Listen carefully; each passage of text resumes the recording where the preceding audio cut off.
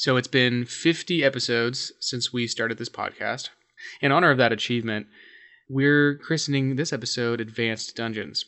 My question for you guys is, how have you changed? How has your perception of dungeons changed in your games since episode 1? I've actually banned dungeons from my games. Oh man, this is interesting because it's really weird thinking back when we recorded episode 1. I had not done Tomb of Annihilation. The only dungeons I've done were like my own creations, and some from Tales of the Yawning Portal that FIDE released. And now I have done Tomb of Annihilation twice. Well, I'm almost done with the second time. With two separate groups. And I've also am right smack dab in the middle of Dungeon of the Mad Mage. So I am like inundated with dungeons now. And I feel like just looking back at my thoughts on episode 1, like I have so much more experience with dungeons and mega dungeons to where this is going to be fun. I'm excited to delve back in. I feel like dungeons are just bottle episodes. Where but let me unwrap that. Hot magma takes, dude. Because it's a very controlled environment, and it allows a lot more creative control over the smallest details in general. If you want to write a more specific story, or you have a specific narrative that you're trying to tell, dungeons are really, for me, have become more of a storytelling technique, whereas the broad world is kind of more expansive and can be used to just be more ambient noise, whereas dungeons are very specific entities almost. Wow. And I feel like they've taken on more life. That's interesting. So you went... I was thinking you were using it as like a total like diss on dungeons, but really bottle episodes do serve a purpose. And that literally the term bottle, like it's like you're confining the space. And giving more creative control over the story. And so it's like, yeah, that's exactly what dungeons are. So yeah. That's exactly what they are. So instead of having to worry about your characters wandering off to like, oh, I want to go see this like random no-name shop and mess with the barkeep. They're like stuck inside a dungeon, and now they have to progress through this narrative story. Interesting. Similar to David, I think that my view of dungeons is usually as a culmination of something, or it is like a bottle episode. It's a focused session, a focused series of sessions that are all kind of doing the same kind of thing.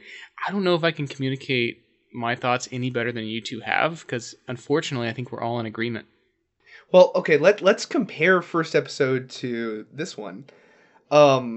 Has anything changed? I know that me and David gave an exact percentage in the first episode that I said about 20% of my sessions were in dungeons. And David said about a third, so about 33% of his sessions were in dungeons. And I don't think Will gave an answer, but do we think anything's changed since then about that number? Oh, definitely. Yeah, mine is much higher. Mine's probably as high as 50% now. Wow.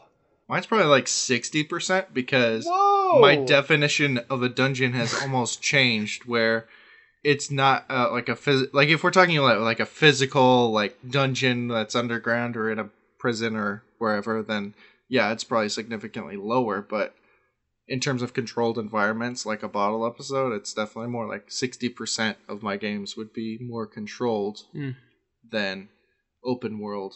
What is your updated percentage?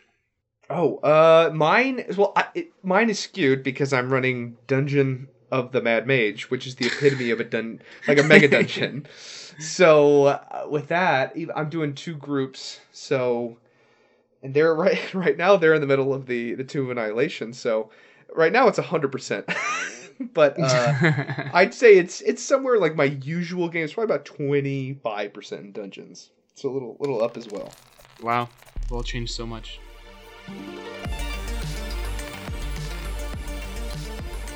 Welcome to Vox Arcana. I'm William.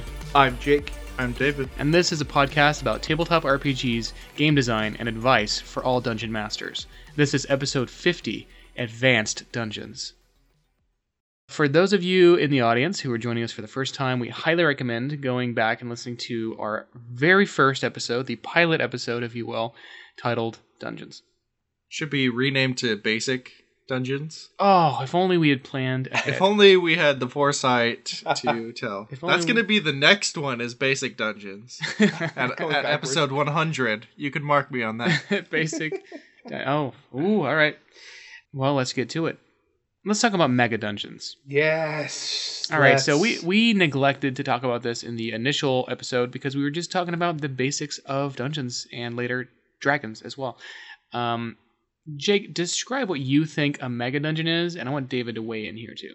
Okay, so mega dungeons are dungeons that are sprawling, are massive, that you cannot go through in one session or in one day's time. Like, it is so big that you cannot possibly hope to go through it quickly. It's kind of it's kind of what's that, like, this is my life now.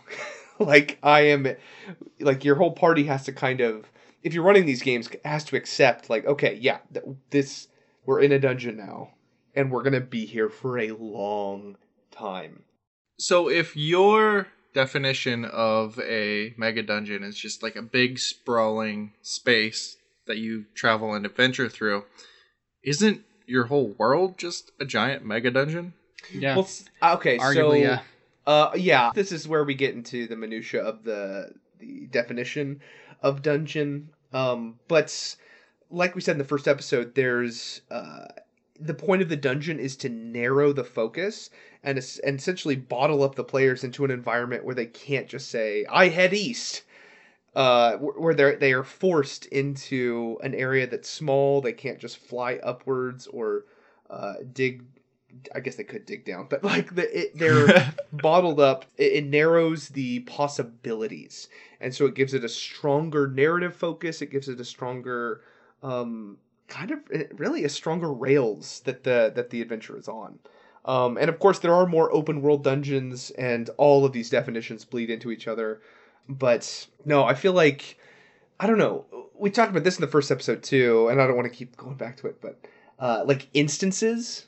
From World of Warcraft. Like, the term instance is like, it's this very specific moment in a place and time where you are doing a dungeon. And it's kind of this event. It's not like this, I don't know. That's why it feels so different than like a free open world thing to me.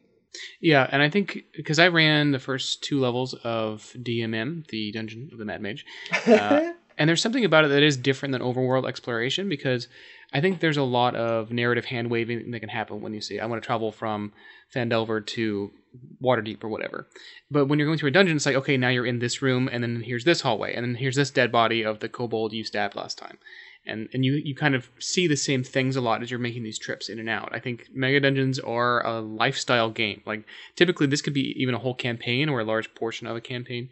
And not everybody is going to get down with that. For sure, yeah. You have to be very clear about the type of game you're running.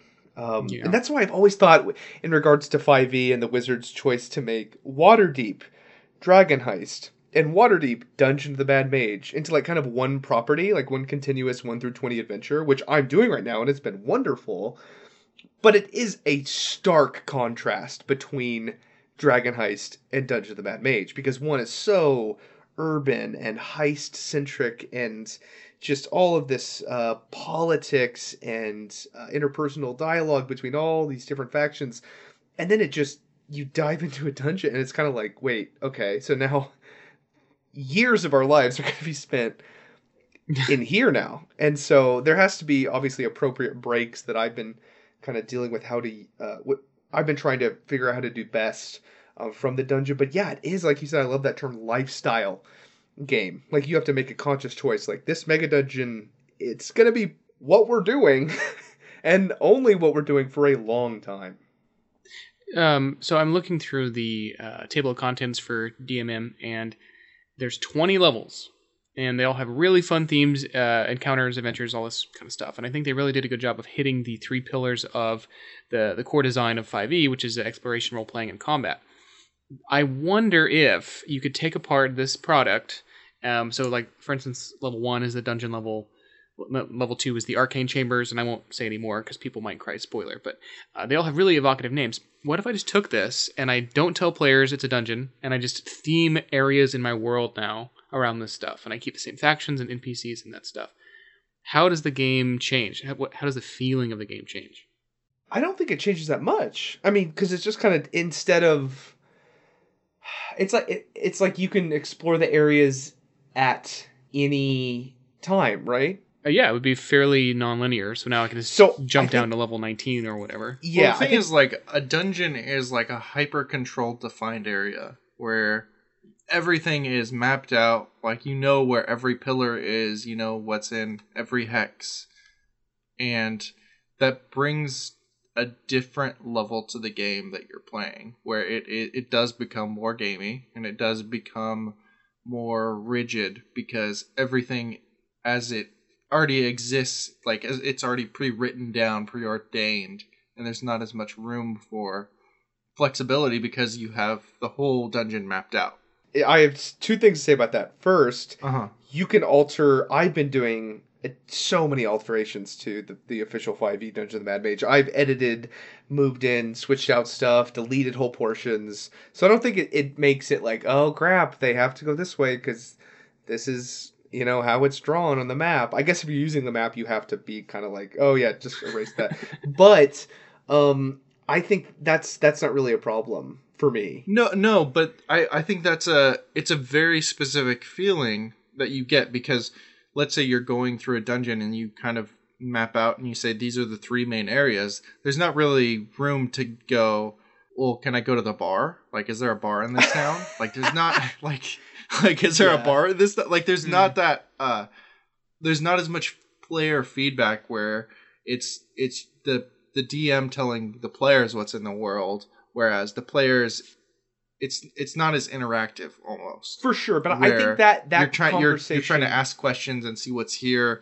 and that on a level of like world building, because it is such a confined space. For sure, but I think that conversation has to happen before, like not during the game. Like, obviously, yes. If they're going, hey, where's the bar? It's like, hey, bro, we've been in this mega dungeon for 40 days. Like, there's no bar. I think that's... Yeah. Well, getting back to the like mega dungeon topic, when you play that style of game, it almost is counterintuitive to do any type of world building, because the whole point of your game is being in this like controlled, confined space. So there's no real reason to talk about or ask questions about an outside world, because that's not really relevant to your game. You don't worry about the politics of what's on the surface when all you know is underground. So that's what I've been struggling with, is I don't want it to be like, oh, who cares about what's happening above ground? We're just here delving through the dungeon, right? Like, I want them to be like, oh crap, how is the Republic responding to the political threats that we initiated in Dragon Heist? Like, oh crap, what are they going to do once they get into the dungeon and try to beat us? You know, like, all sorts of different... I want to... That's why I've been struggling with, like, how often they can return to the surface, that sort of thing, because I want to balance. I don't want them to just be like, whatever, who cares what's happening in the DM's world? Like, I want there to be some interaction between what's happening in the world and them diving in the dungeon. I want it to be entwined, entangled, because I think that's really important to keep the global story connected with the intimate stories of the characters in the dungeon. Yeah, I think there's definitely a shift in the game design. I mean, you know me as the OSR kind of apologist over here, but I think that there's such a stark difference between what 5e players expect and what OSR players expect, where the old game is much more like a board game where you go on these delves and you go to get treasure and then you go out, and that's sort of all you do, and you go back and forth. And I've been running a game like that, that I've had great fun with, but after a while it is kind of repetitive, and after a while you are kind of just craving something different. Yeah. And for me, in terms of a mega dungeon, I don't know that I would want to do a 5th edition mega dungeon, because the combat is so taxing and slow at times, and that is like the hyper focus of the game, is just delving through a dungeon. And I think that the greatest things about dungeons is the context of their existence. So, like, why are you going to this space to fight this big bad evil guy? And like, what is it? What is the significance in the world? If you kind of just focus on the dungeon portion, the significance of what you're doing in the dungeon just is lost. Well, so I don't know if I agree. In fact, I disagree. Okay. That a dungeon is exclusively about combat. And I didn't realize this until I was listening to Mike Shea, who runs the Sly Flourish YouTube channel. He's written a fantastic book that I really recommend everyone read called The Lazy Dungeon Master Guide or something like that. You can tell how good it is because I can't remember the name, but I really do recommend it. It's fantastic. Yeah. But he says that it's in 5e, you want to hit those 3 pillars as often as possible. And he used, actually, of all things, the Tomb of Annihilation to demonstrate how you can always see this in the game. And when we played through the Tomb of Annihilation, it seemed like it was constantly combat and very little interaction, like socially. Yes. And I looked at it and I was like, well, heck, I could run even Dungeon of the Mad Mage. And if you really play up the faction part of the game, you ask yourself, what if the players could play through the entire dungeon with very minimal fighting? Like, they can mostly just scheme and manipulate their way through the dungeon. Like, that's not how I ran it, but looking at it, I'm like, I kind of wonder if I could. Because then that just leaves you with puzzles. It leaves you with the occasional fight with things that can't be negotiated with, like a gelatinous cube or something. And then all these humanoid factions who you can definitely negotiate with and make deals with. Like, that's much more interesting to me than just like, okay, here's another room, here's another group of monsters, fight them. For me, though, that almost starts to go away from the purpose and existence of like what dungeons are designed to do, because you're taking away that defined nature and rulesiness of a dungeon and you're moving into something else, which isn't bad.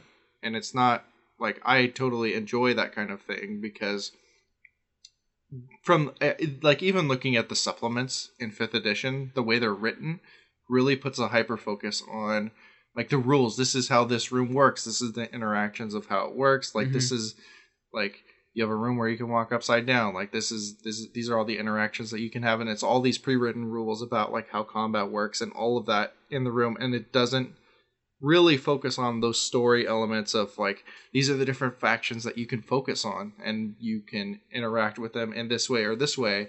And I want to hear that starts to move away. Let's hear from the king of non-combat encounters himself, Jake Barton. So I think with the design of 5e, I mean, first off, to comment on what David was saying, like, you should never be a slave to definitions. You should never be like, well, I'd love to have a cool non-combat scene, but this is a dungeon, and so I can't. Like, I feel like, I think 5e was designed with that in mind, to where, okay, if someone wants to add in a random bar staffed by ghosts in this one place, like, they can do it. Like, I don't know, I think it's just so easy to insert those things that, like, I guess now that I really think about it, I'm running the Dungeon of the Mad Mage, but oh my gosh, I'm using probably 50% of what's in the book. And I am adding in so much stuff to keep that balance between exploration and interaction, like socially and combat. And so, yeah, I don't know. Like, I feel like with a few simple like twists and tricks that you can use as a dungeon master, you can solve all these problems in like 10 minutes, you know, to make the experience of a dungeon whatever it needs to be. And I like what Will was saying of like, yeah, I want to infuse more of this into my dungeons. And yeah, if you're making a dungeon look more like the world above, that's fine. Like, I don't know. I think my thing is just being a slave to definitions is... I think the whole thing of Dungeons & Dragons with this collective imagination storytelling thing is to... I mean, definitions should never play that big of a part. You should just, like, tell the best story, like, have the most inherent fun things come out. And, yeah, definition of dungeon be damned, right? And I think that so as I was kind of getting back to the OSR thing, I don't know if 5e needs mega dungeons, because certainly as a 5e player, I don't know if I would get as much enjoyment out of just constantly going lower and lower and lower and fighting more and more guys, or even like in my theoretical version where you're just talking and negotiating to get down. Like, what's the point of that? And like I know for Dungeon of the Mad Mage, my idea was just to split out all of the levels and you just make them individual dungeons out in your world somewhere. So now you have 20 dungeons. Okay. From level 1 to 20. Let me defend it. Let me defend Dungeon of the Mad Mage. Oh, please do. Okay. So I have played it because the main villain is obviously the Mad Mage, Halaster Blackcloak. And I've played it as he essentially, he's mad. I play him like the Joker. And so he grabs these like planes of existence. Like he grabs these parts of other planes of existence and smashes them together into like a linear format to where people have to go through from portal to portal. And it's really exciting because each level is so different. So suddenly you'll be in an Egyptian style like pyramids, like going through tombs and fighting mummies and stuff. And then suddenly you'll be in a swamp fighting a froghemoth. And then suddenly you'll be on the snow level. And then suddenly you're in like a Hogwarts like school for wizards. Like there's so much variation that can only happen. I don't know if it can only happen in a dungeon, but it can only happen in a mega dungeon that's, I guess, cobbled together. I don't know if Mad Mage is so unique that I can see what you guys are saying about the staleness of like, okay, you walk across the moist stones and you continue forward with your torch and you're kind of always in that same environment. I think the main point of what I'm trying to say is a mega dungeon requires insane shifts of climate, of atmosphere. And to keep it interesting, because obviously Wizards of the Coast know if they have to make a mega dungeon, it can't just be stone walls and traveling through the same environment for years. Like it has to be crazy changes at this. So yeah, maybe a traditional mega dungeon I would probably not like, but I think Dungeon of the Mad Mage pulls so many different atmospheres and climates and types of monsters and environments to make something really, really fun to play. And that's not to say that I didn't like Mad Mage. I ran about the first 1.5 levels of it across several sessions with just like a pickup group I was running. And there's a tremendous amount of variety even in the first 1.5 floors. Yeah. Like moment to moment. Like even the north part of the first floor is different than the south part, is different from the southeastern part. And it was really, really quite fun. I guess that my concern was just me projecting, being worried that players are getting bored. Yeah. Because even like on the second floor, minor spoilers here, there's a goblin market, like an open air market, that gives you just a very different set of things to do than anything you've seen up until that point. So, yeah, definitely not a bad product, but just very strange. Like if I was making a D&D world, I don't know if I would take the time to design a mega dungeon, certainly not one with 20 levels. Because if you think of dungeons in the sense of like World of Warcraft, typically they were the culmination of a big quest line you've done. Like you go into the Dead Mines and kill Van Cleef, and that's, you get your prizes. And that's like this cool story moment. And I think for 5e at least, you want to pursue more stuff like that and less things of like, oh, there's just like this massive endless multi-planar bending weird thing underneath this city. For sure. I think that I like Will's point about talking about them potentially being boring, because I played in some of the dungeons that he's run, and they've been boring. 5e project. And it's not that they've been boring; it's that there are often times where I want to, like, I go and I do something, and he's like, "Yeah, there's nothing there," and that will happen a few times in a row where I'm getting feedback, and it's like I expect something to happen narratively, but because there's nothing written in the book, and he's running it out of the book, it just kind of like creates this weird, I as a player, I want there to be more to something. Will should have put a broomstick mimic right there, man. I get what you're saying. That's like my main gripe with dungeons, and it's not a problem that can't be fixed, because it's just a symptom of running pre-written materials. Okay, so I think the one David is speaking of is there's a hallway in the first level, minor spoilers, with a bunch of candles that are like magically floating and lit, and he basically played with the candles for like an in-game hour and an out-of-game 15 minutes, trying to like crack the mystery. And they don't do anything. And I'm like, should I make up something that happens, or should I just like tell him nothing really happens? Yeah, that's because it will get to a point where it's like we'll have to say like, yeah, there's no point in you like doing anything with this. Like you should move on to something else instead of like being able to turn it into something like interesting, if that makes sense. This brings up a really, really good point about dungeon mastering in general, I think, because especially if you're going by the book, something will happen, and they put in these incredibly enticing, mysterious circumstances, right? And a lot of times, the book just describes that, and then it's like, okay, cool. You expect your players to go, whoa, that's cool, and then move on. But definitely, if you see that as a player, David, logically, you're like, okay, what's going on here? There has to be something more to it. So there is an option as a dungeon master to add in your own mystery, but that's really taxing. Takes a lot of improvisational skills that might lead to nothing. And so I think this is a rare moment where you say, okay, out of character, like I'm metagaming as the dungeon master. There's nothing else to it.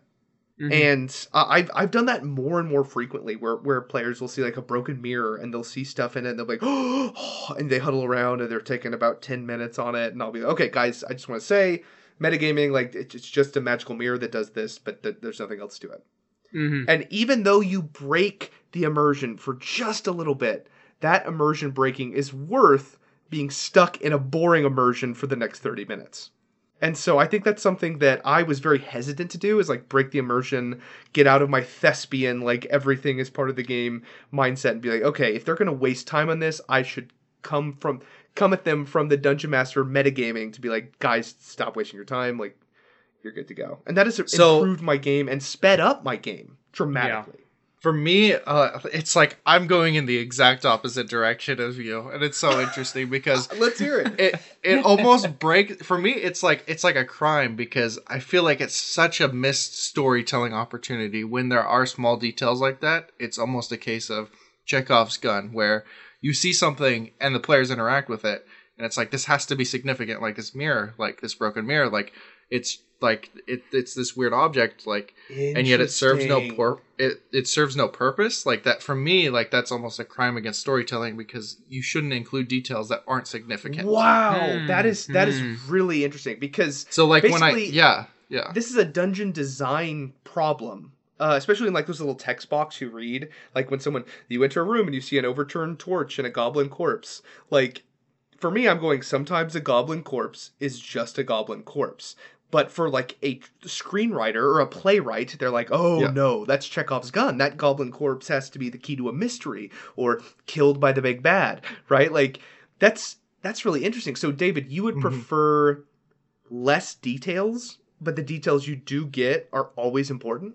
Yeah, because or at least they can they have the possibility of becoming important. So J.J. Abrams talks about like building this mystery box world where there's a lot of details and they might raise a lot of questions, and those questions slowly become answered over time. That's interesting because J.J. Abrams is notoriously terrible at endings. Yes. So, like, I really like that everything is part of this mystery box thing, but I mean, I have to default to sometimes a dead goblin is just a dead goblin, right? I don't know. I kind of agree with David. Like, why? And if you were building your own dungeon, which wouldn't be a mega dungeon, by the way, once again, I think you would make every detail matter. Like, oh, there's a pool of blood on the floor in this room. It doesn't mean anything. Like, no, you should definitely make it mean something. And I think Dungeon of the Mad Mage is just, there's a lot of rooms and they needed to fill them with something. And so now you have a hallway of magical candles that don't really do anything. Okay, so I guess... And it's weird because in previous dungeons that I've been through in 5e products, those candles have meant something, which is the weirdest part. I guess, sometimes they do, but sometimes they don't. I guess I'd rather have a dungeon that's... So 2 points. First point is your dungeon should always be full. Like there should that's something I've noticed, even though it's hyper realistic. Obviously, if you go into a real dungeon or if we go into a real abandoned place, almost every room is going to be completely empty with cobwebs and moss and some water on the floor and maybe a rat. But like it's not going to be exciting, and so. But there's always going to be details that stand out to you, is the thing. No. In real life, think in real life. if you go into like an abandoned sewer system, you're not going to find like pentagrams on the wall and stuff. I mean, you might, but like every room is not going to have a cool detail.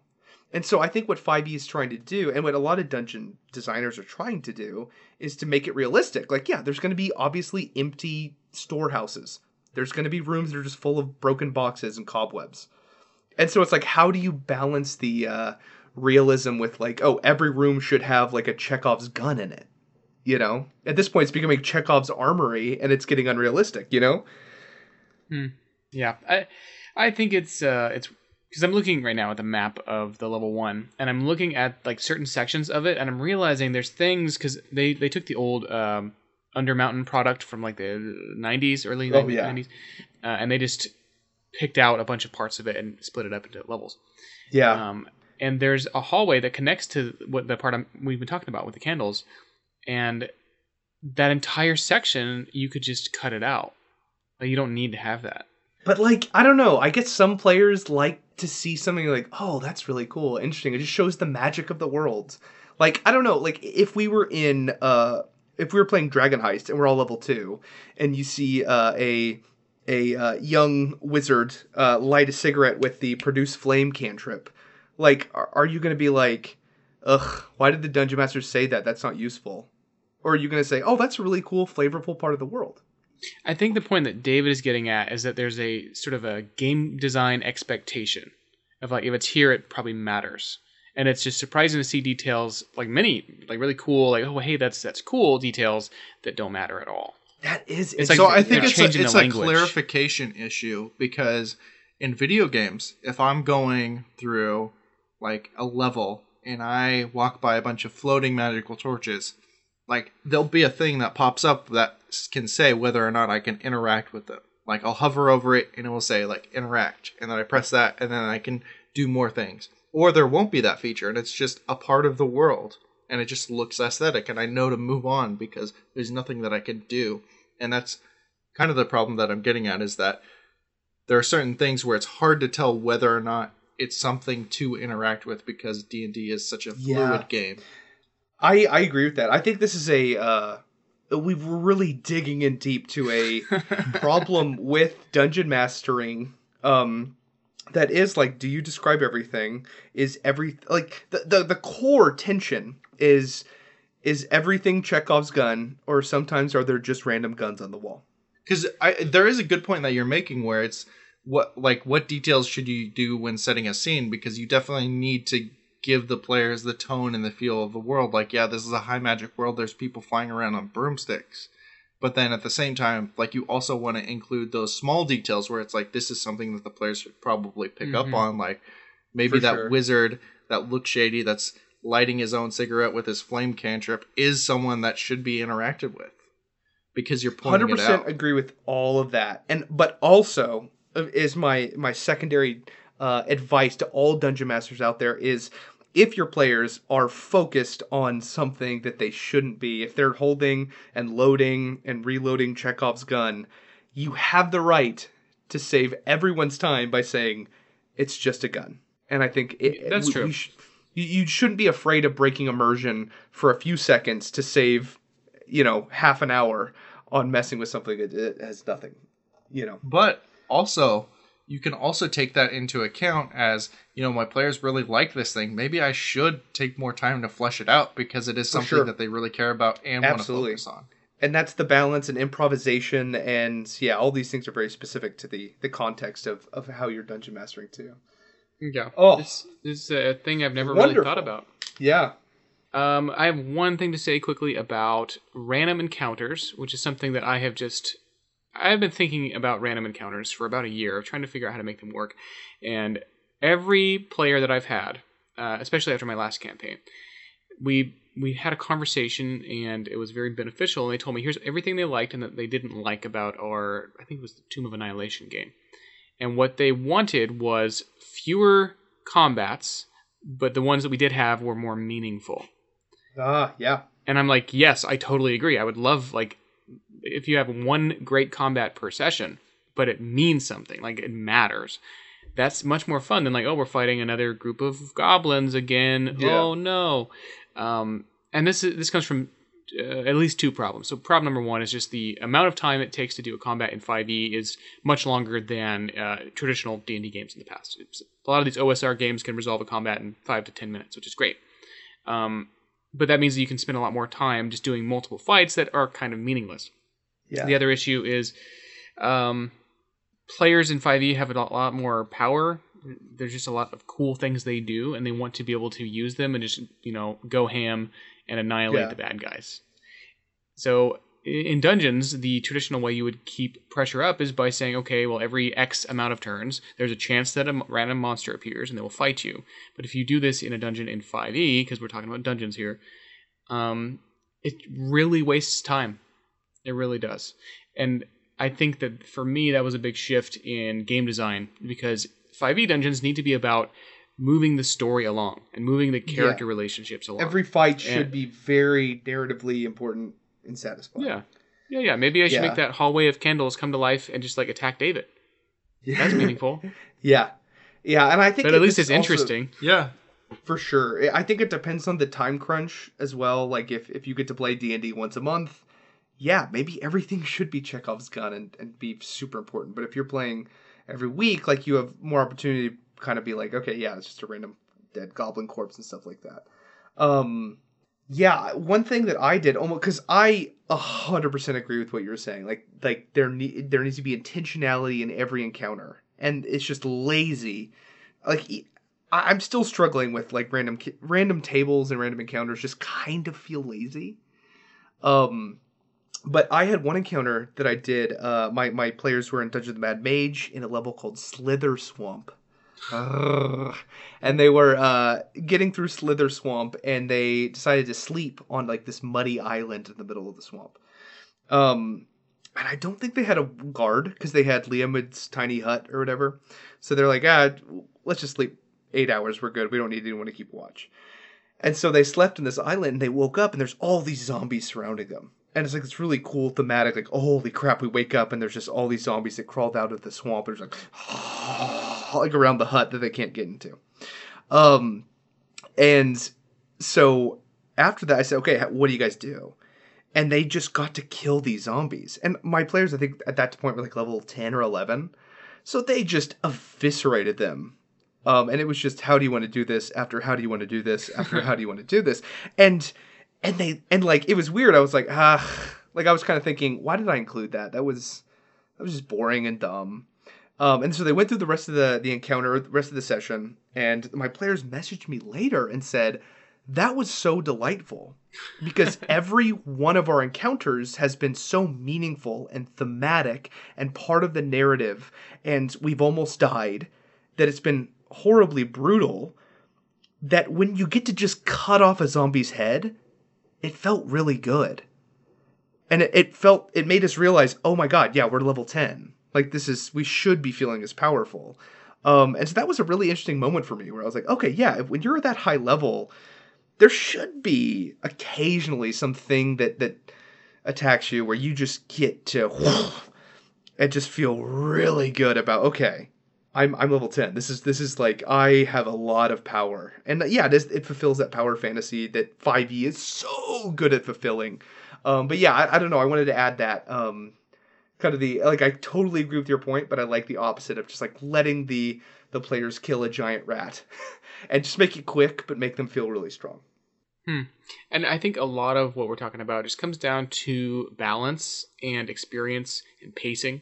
And knowing when and when not to include certain things, whether that's a detail or a combat encounter, or even having alternative ways to get out of a combat encounter. For sure.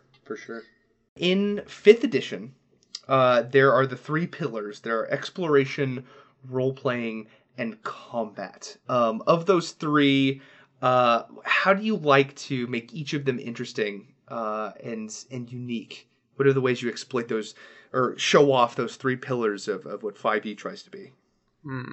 Honestly, probably the thing that 5e supplements do really well is exploration, because they have a lot of really interesting things. As much as, we say they include details that don't matter, they also include a lot of really interesting details to explore and interact with. Some of the puzzles and traps are really creative and really interesting. Just thinking about all of the different ones that were in Chult.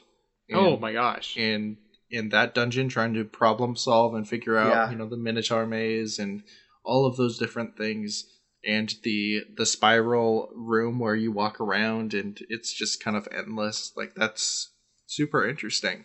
Yeah, and there's not a lot of other details like that you can really interact with in the regular like D&D overworld. So I will say that if you're looking for inspiration, the 5th edition supplements do a really good job at including details to explore and interact with. Yeah, that's true. And maybe that's something we've not talked about yet, is that there's some crazy stuff you can do with dungeons that you cannot do in the overworld. Like David mentioned, there's this sort of a zero gravity ring in a unnamed dungeon, no spoilers here, that does very strange things with your world and with your world building. And that's something that is actually hard to describe even when I was reading the map key. Like, what is this gravity ring? So yeah, definitely the exploration might be the primary pillar of dungeons. Like, you might think it's combat, but I think a lot of it has to do with just discovery and finding. Especially if we expand the definition of exploration, because I think the what really opened me up to this, because originally you guys know I was super into role playing and just like, okay, this is this thespian thing we do where we all pretend to be someone else and occasionally we'll roll dice and do math for combat. But I think the true pillar of exploration was really revealed to me when we played Halloween games, and I would do like just a thematic like haunted house. And when I would describe these horrific things of like when they go into each room and they'd see the pentagrams and blood or the candles or the chain devil controlling a bunch of children like puppets, like the way I described it, like my players were like, "Oh my God, can we turn the lights on?" Like, and that's when I went, "Oh, that's what exploration is." Like, it's not just this geographical cartography thing. It's like, no, the description and discovery of the world around you. And if you can do that in a really good way, oh my gosh, it pays off so well. It's delightful. I was recently listening to the first episode of the second campaign of Critical Role, and there is so much in the way of exploration and discovery in that game, even though they didn't move geographically very much, but just like world building that happens in the narration of the game. And specifically in that episode, there's like a carnival and cool things happen at the carnival. But I was just blown away because, a lot of it is just beautiful acting and writing and role play. I think the hardest thing about exploration and discovery is that it is an active thing that needs to be done on the player's behalf. Passively, combat can happen to you. Passively, story can happen to you. But you can't passively explore things. It's something that you have to take an effort to go and ask questions and try to interact with things in different ways. And that's probably why it's the least of the 3 pillars in the D&D community. Absolutely. And I think it's kind of tied to this relationship between the player and the dungeon master. A lot of times the player will feel like the dungeon master will say what the room looks like. And the player's like, okay, that's it. And we'll just kind of go about their business. But oftentimes the dungeon master is sitting there behind the screen like, I want them to look at the window. I want them to look at the window. I want them to look at the window. And like, I don't feel bad as a player to even like kind of metagame or just like out of character be like, okay, what does the window look like? Or what does this look like? Because us as dungeon masters are like, yes, like there's something more to reveal. And so I love what you said, David. Like, exploration isn't active. Like, you cannot be a passive explorer. You have to take initiative and be like, okay, I want to look in this corner. I want to look behind the bookshelf. I want to open the door. Like, those are the things that are really important. And sometimes there's nothing there. But a lot of the times the dungeon master is like, please look behind the bookshelf. You know? I have an example of passive exploration, and that is the Pirates of the Caribbean ride in Disneyland, where you just are pushed down a path and things are just They are But even next then, to you. I wouldn't consider that exploring because you're sitting on a ride being told this No. narrative story. But That's my so- point. That's my point. For So sure, but it's not really. But that's what they're trying to give you the illusion of. Obviously, all of Disneyland Yeah. is passive, right? You kind of wait in line Yeah. and you experience things. But their goal as storytellers is, what do they call themselves? Imagineers. Like, their goal is to put you on an adventure while you're sitting on your butt doing nothing, right? Like, and that's a hard job Yeah. for you to Isn't sit that what down. D&D is? Oh. That is Hot take. Hot oh take. my gosh, that well, we're not dungeon masters anymore. We're Imagineers. Yeah, that is wow. That is really true though. Like, I think oh my gosh, I'm having so many epiphanies. So, the goal of the storyteller is to make you feel like you're on an adventure when you're sitting on your butt. Mm-hmm. Right? Like it's to have empathy and that's all we're trying to do. Is we're trying to tell a good story. We're trying to produce action and adventure and exploration, and all this role playing is we're on our butts. And like the whole thing is like trying to get out of we're just friends sitting around a table. Like it's like you are, but the goal is to make it so much more. I think I broke Jake. So just to back up a little bit, I mean, most entertainment that we consume is passively consumed. Like even if you're playing a video game, like it's actively engaged with your brain in your hands or whatever, but you're still sitting on your butt. So that's really not very differentiating in the world of entertainment. I think that getting back to the main point of creating exploration, I think it is building a dungeon that begs questions. Oh yeah. Yes. So I like to think about the Game of Thrones world where it's so deep that every time you look into something, you want to ask more about it. Like, who are the Faceless Men? Where did they come from? All of these things. Dungeons are the same way. You want to build it in a manner that asks you, why do these candles exist? Why are they floating? Why are they on fire? Yes. And continually provide details that just draw the players in to do the exploring. That's That so is good. very true, David. However, I would also mention that in Game of Thrones, the only reason we give a crap about the world of Game of Thrones is because we really care about the players. Which brings me to my next point, the next pillar, which is role playing. Because in 5e, and really, if you're doing role playing right, which means you can do it wrong, is the characters are the most important part of the game.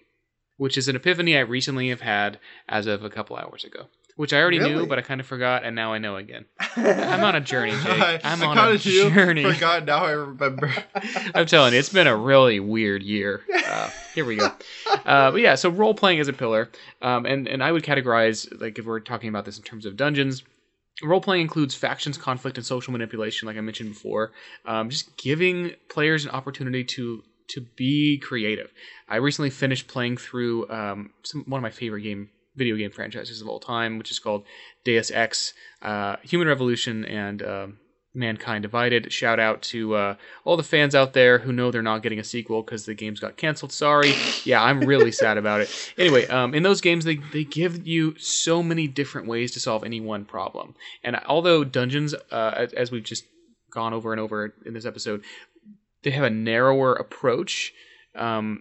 Like if we're out in the open world and we say you need to steal this document that's in a chest in this noble's mansion, the players can think of probably 100 ways to go solve that problem. But in a dungeon, I'm like, okay, you have to go get this thing out of a chest that's way down in the bottom of this dungeon. That's blocked by a Minotaur. Yeah, but there's only there's one particular path and there's one particular set of challenges in the way. You see, it's narrower. Yeah. So this is where role playing kind of creates that next path. Maybe like if you can't kill the Minotaur and you can't talk to it, maybe you can charm it or something. I don't really know. No, I totally get this, and I think when I was talking about it earlier, they sometimes in dungeons there are broken boxes.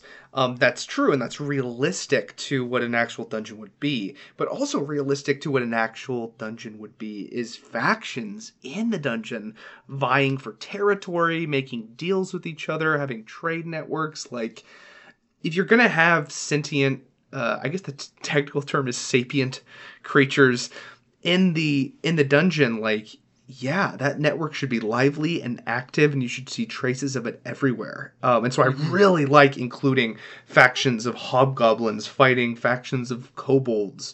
And you can kind of pick sides and, choose who you kind of want to be the victors. Or, yeah, it's really delightful when there's kind of an active ecosystem in the dungeon that you're exploring. An example I have of this is, it's not even a mega dungeon. This is the Fane of the Night Serpent in the later part of Tomb of Annihilation. I cut that, yeah. Oh, what a shame. Yeah. The non-spoiler summary of it is, it's just a bunch of Yuan Ti up to no good in their little lair. But there's all kinds of political threads that are going all the time in there, and it's just one faction really, but because of the different characters and what they want, it gives the characters threads to pull, unless they go through the dungeon backwards and kill everything, which my players kind of did. So it's it's a moot point. Yeah. It's I think role playing is really, I guess it's really important in 5e. Like they really tried to make it a vital pillar, and I think they did really good. And in dungeons it may be a little bit harder, but there's so many ways to include factions of different creatures vying for parts of the dungeon, or even just like an NPC that's like injured and dying, and you meet him and he's like, "Oh, thank God you came here. I'm about to breathe my last breath." And it's like, "Oh, sweet. We got a new NPC buddy." No, yeah, there's plenty of ways to infuse role-playing in dungeons, and it just makes them all the more lively and realistic. Yeah. And well, if not realistic, then it provides a sense of verisimilitude, which is having the appearance of realism, even if it's in a fantasy world, and we use magic to power our lanterns. The last thing I want to touch on is combat, because 5e does combat really well. That doesn't mean you should always and only be doing combat. I say it like this: not everything is trying to kill you, but some things definitely are. And this is just reiteration. We want fewer fights, but more meaningful fights. So just plan ahead, and maybe sure. if it's a useless fight, maybe just hand wave it, lower the health, whatever you have to do, just to kind of move along. I think that combat is more than just your hit points, and dungeons should be taxing. Mm-hmm. In that they're either difficult to traverse, it's like hard to see because it's dark, or you can get sick, or there's all sorts of different factors and knobs and that you can twist and turn to make it feel more taxing, because for sure, maybe gravity's heavier in this dungeon for some reason, I don't know, but you want to make it feel more weighted in a character sense. Absolutely. Like if your players are marching gleefully through the dungeon, something's wrong. Like, you need to have a little more traps, or you need to have a little more fog. You need to have a little less visibility. You need to have a little more monsters, something, because, like, no adventurer should be just gleefully striding through a dungeon. It should be like, oh my gosh, we have to move forward. Like, there should be this sense of dread and fear because of either what you've described to them in the description, or because of what they fought. Obviously, it should be scary. Dungeons should be scary, and they shouldn't be just sprinting through them. Yeah. All right, well, let's get some advice for making a dungeon. When I'm making a dungeon, honestly, I'm gonna be honest with you guys. What I do is I look for a pre-made skeleton. Mm-hmm.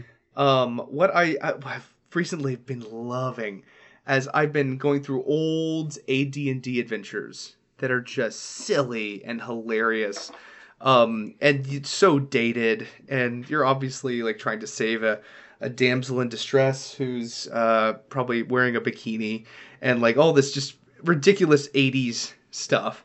But like the shell of the adventure, the skeleton of itself, might have a lot of gems in it.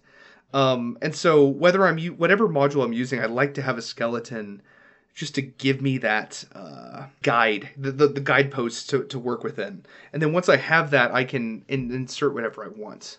And then going forward, I like to not use so much of like, this room is numbered this, which has this, but have kind of the not dungeon crawl, but the point crawl, where there's all sorts of fantastic things I want to show and reveal, but they're not in like they might not be in a linear way, just to get the best things in front of the player's eyes. So yeah, that's how I start with the shell of something that's probably pre-made. Like I'm not sitting here with a piece of scrap paper drawing my dungeon out. But once I have that the bones of a dungeon, I can fill it to my desire with whatever I want. It's pretty good. Pretty lazy in a good way. I mean that in a very good way. Because I think it is easy to get bogged down when you're like drawing on graph paper. Here's every single square and every single room. Here's the T intersection, or should this lead to this? Yeah. Oh yeah. What I do is yeah, kind of like you said, point crawls. I just do a bunch of bubbles, and I kind of like, oh, this room, here's the kitchen, and here's this. But here is the best dungeon building advice that I've ever heard. I've written it down, and I use it now. This is from my pal Hanker Infernale from Runehammer. This was his advice, and it's just so good. I need more of the world to hear it. I also want more people to listen to his podcast, so go look him up. It's worth listening. Hyper-focused kind of content. So step one, this is a kind of a step-by-step process. Step one, think of what he calls your power word, and that is a one-word theme for your entire dungeon. And so one that I came up with, I believe, was Black Salt. I think it was It was like a Black Salt dungeon built. Yeah, and I'm making it one word, but it's let's go with something more broad. Rage. Okay, David picks rage. I guess it's almost like the random tabletop we do. So the theme is rage. I don't know what that means. And then next you think of the whole truth. And this is the story behind this dungeon. So if it's rage, it sounds like something bad has happened here. Maybe I'm thinking blood sacrifices. Yep. But like the enemies are all kind of barbarians. I was thinking like orcs.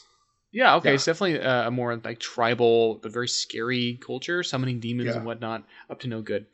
So we know that, and now we need to tie characters into it. So you think about, how can I bring my characters into the game? So maybe a family member got brought here. Maybe they were sacrificed. Maybe you're here to rescue somebody. Maybe you find somebody here who you knew from... Maybe you're here for revenge. Ooh. Oh, yeah. That's fun. Because you're mad, you're angry. So, and maybe there's an aura here that makes you angrier. Yeah. Like you lose control of your character. Like disadvantage of wisdom checks or something. Yeah, you just get more and more like primal berserk. So that's good. We tied our characters in, and next is sensory descriptions. You just want a few bulleted points about like what it looks like here. You kind of zoom in on 1 square inch. Like what information can you get? Like maybe the walls have like dried blood on them. It's kind of sticky everywhere you walk. Yeah. I'm seeing like candle smoke, and maybe some lava. That seems good. Ooh. Yeah. Or a lot of blood, just kind of dried weird, blood on the ground all the time. Carvings of like angry faces. Yes, and also I want as many bladed, not only just like weapons like on the walls, so like they're just sharp and dangerous everywhere. Because maybe this culture considers bleeding to be like a rite of passage. Yeah. I'm just imagining like stalactites, like dripping like red liquid or lava or something. Great. That's great. The other thing is, so it's kind of like sticky, but also slick in some places.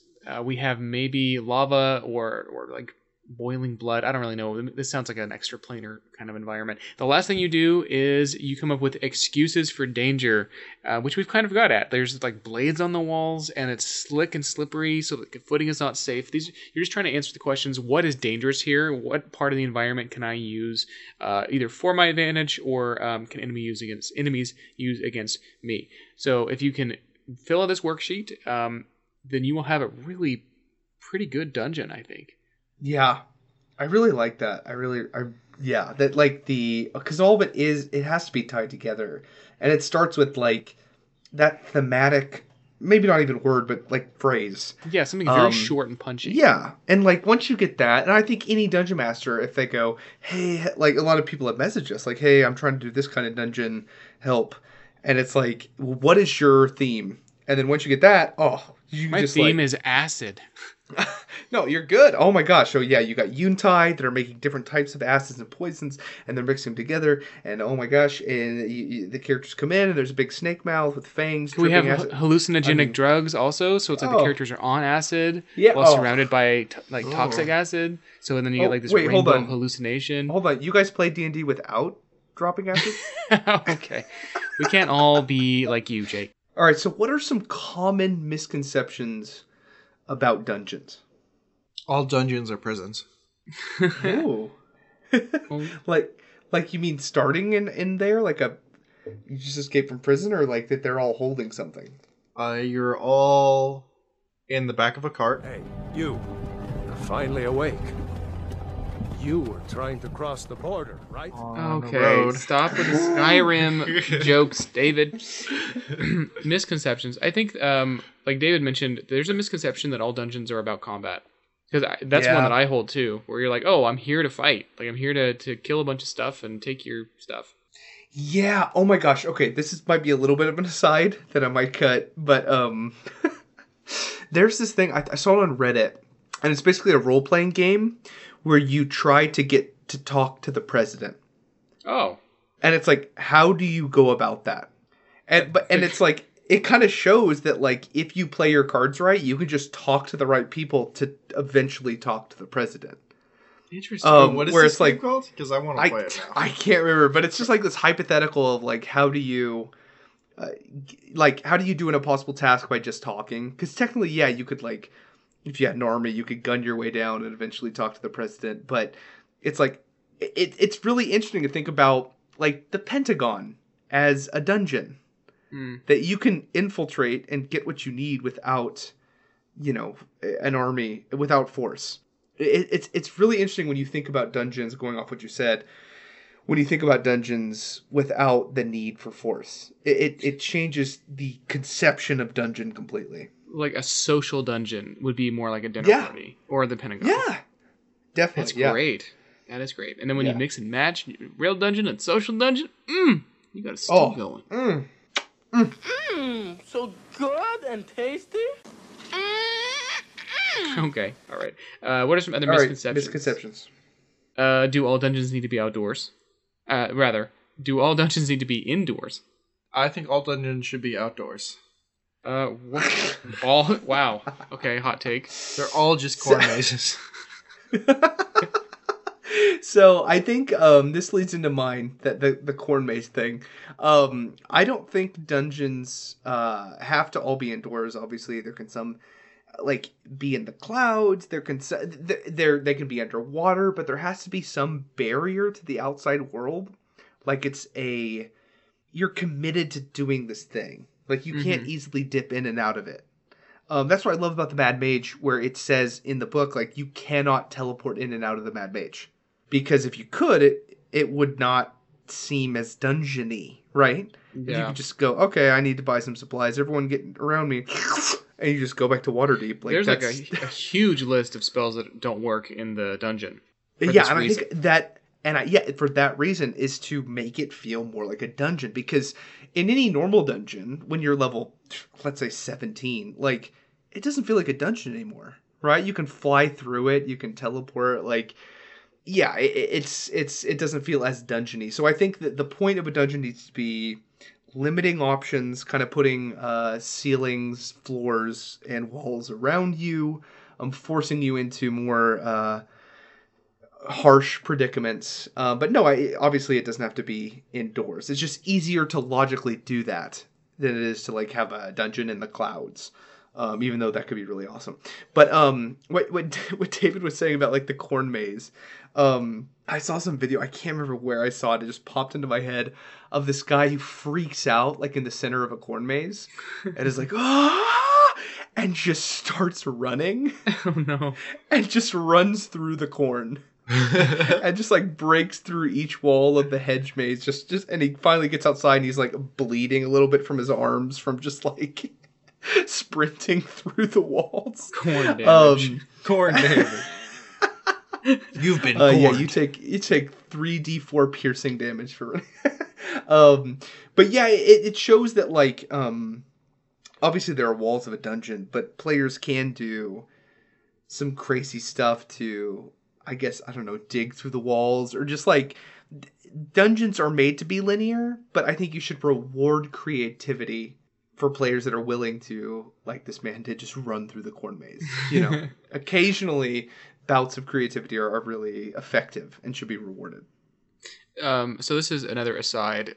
There's a game called Mouse Guard, because this is the only game in which I think this could work. Oh, I want to have like a combine tractor that's like harvesting corn, like the big, horizontal like harvest bar, grinding through corn, and then you're a bunch of mice like trying to get through a corn maze, but you got to do it fast enough, otherwise you'll be ground up. Like, that's so fun. Is there a D&D analog we could put players in? Encroaching Doom. Yeah. I mean, like you said earlier, I don't know if you said it in this episode, but you said in the first one, it's like timers. There's no game that isn't improved with the timer. From Shut Except Up for the Down. Game of Life. Actually, completely disagree. If we were all immortal, we'd be bored really quickly. That's true. It's the only thing that keeps me getting up in the morning. I'm bored right now. Oh, okay. All right. Well, I think that's all of my misconceptions. Any more? More Dungeons in the Sky. We need some more BioShock Infinite-esque dungeons where the risk is falling off the edge. What if I have a dungeon that's just deep inside a bank, like inside a vault? A question vault. Oh! I thought we were gonna go and end up in some sort of like Fallout joke, but nope, it was always the question vault. Welcome to the Question Vault. Each week we answer one of your questions. You can submit your question to voxarcanapodcast@gmail.com. This week's question is from Scott P. He writes, "Hey gang, love the podcast. Here's one for the Question Vault." Oh, I'm so glad. One thing in the rules I couldn't wrap my head around is damage. Your party gets in a deadly fight, you take a couple arrows in the shoulder, leg, or whatever, or a sword slash across the back. The battle is over and the party rests for 8 hours and poof, you've healed back to full HP. Not very realistic. This one always drove me nuts about the game. About a month ago, while looking through the PHP, I saw something in the sidebar about the damage and hit point section. It reads, damage doesn't really show until you reach a percentage of your total HP, which got me thinking damage is just minor cuts and strained muscles until that last hit that puts you at 0 HP. The blow that hits true cuts you good or serious internal damage. What do you think? How do you handle describing damage taken in your game? I think this just hit on a big David triggering topic about how D&D and RPGs handle damage, because it doesn't really make a lot of sense realistically, but it is more fun to play. I think that damage is more of fatigue than anything. If you think of hit points as like your life points, then you're going to get misconstrued, whereas it's more of your stamina or fatigue. I like to think of like sports players when you play a game for long enough or any sort of sport, you start to get tired and you start to get less effective. Mm-hmm. And that's kind of how I view combat, to a point where you are fighting to a point of you get so worn down that eventually you make a mistake or make a blunder and like you take an arrow through the head, mm-hmm. or you die or something along those lines. But up until that point, like, you're still able to fight. It's like you get the wind knocked out of you when you take a big blow of HP, but it doesn't actually have any sort of real tangible effect. I would like to see there be more tangible effects as you go lower in HP, mm-hmm. because it doesn't really scale. You're kind of at 100% effectiveness until you drop down to 0 HP, at which point you are unconscious. And I wish there was more of a linear progression, but interesting. Yeah, I think, like Will was alluding to, the linear progression would obviously be more realistic. Like we talked about this in our death episode, character death or player death episode. That when like you're taking damage, obviously this should be weakening you, and you're kind of put on this death spiral where you get weaker and then take more damage and then get weaker and take more damage. But yeah, it's really interesting how damage works in D&D. And I don't think there's any other way to do it, but it like trying to imagine 25 bludgeoning damage compared to 25 psychic damage. it's like, what does that look like? Like, what is... It's very interesting. And I think Scott asks, in his question, he asks 2 questions, really, about grievous injuries. Well, technically he asked 3 questions.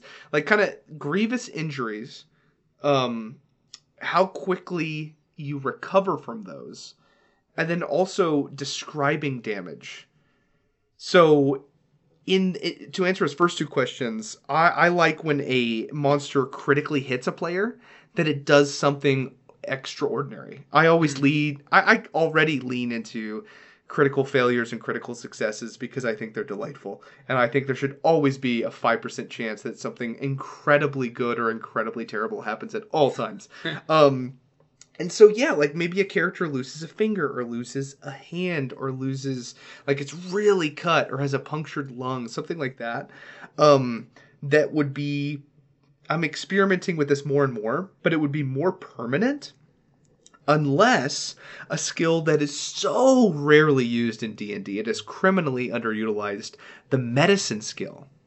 I've really leaned into that, and I want my players to be like, okay, this guy's, we'll say his hand is almost cut off. Like you have to pour a health potion on it and do a medicine check in order to try to give this guy use of his left hand again, if it's that bad.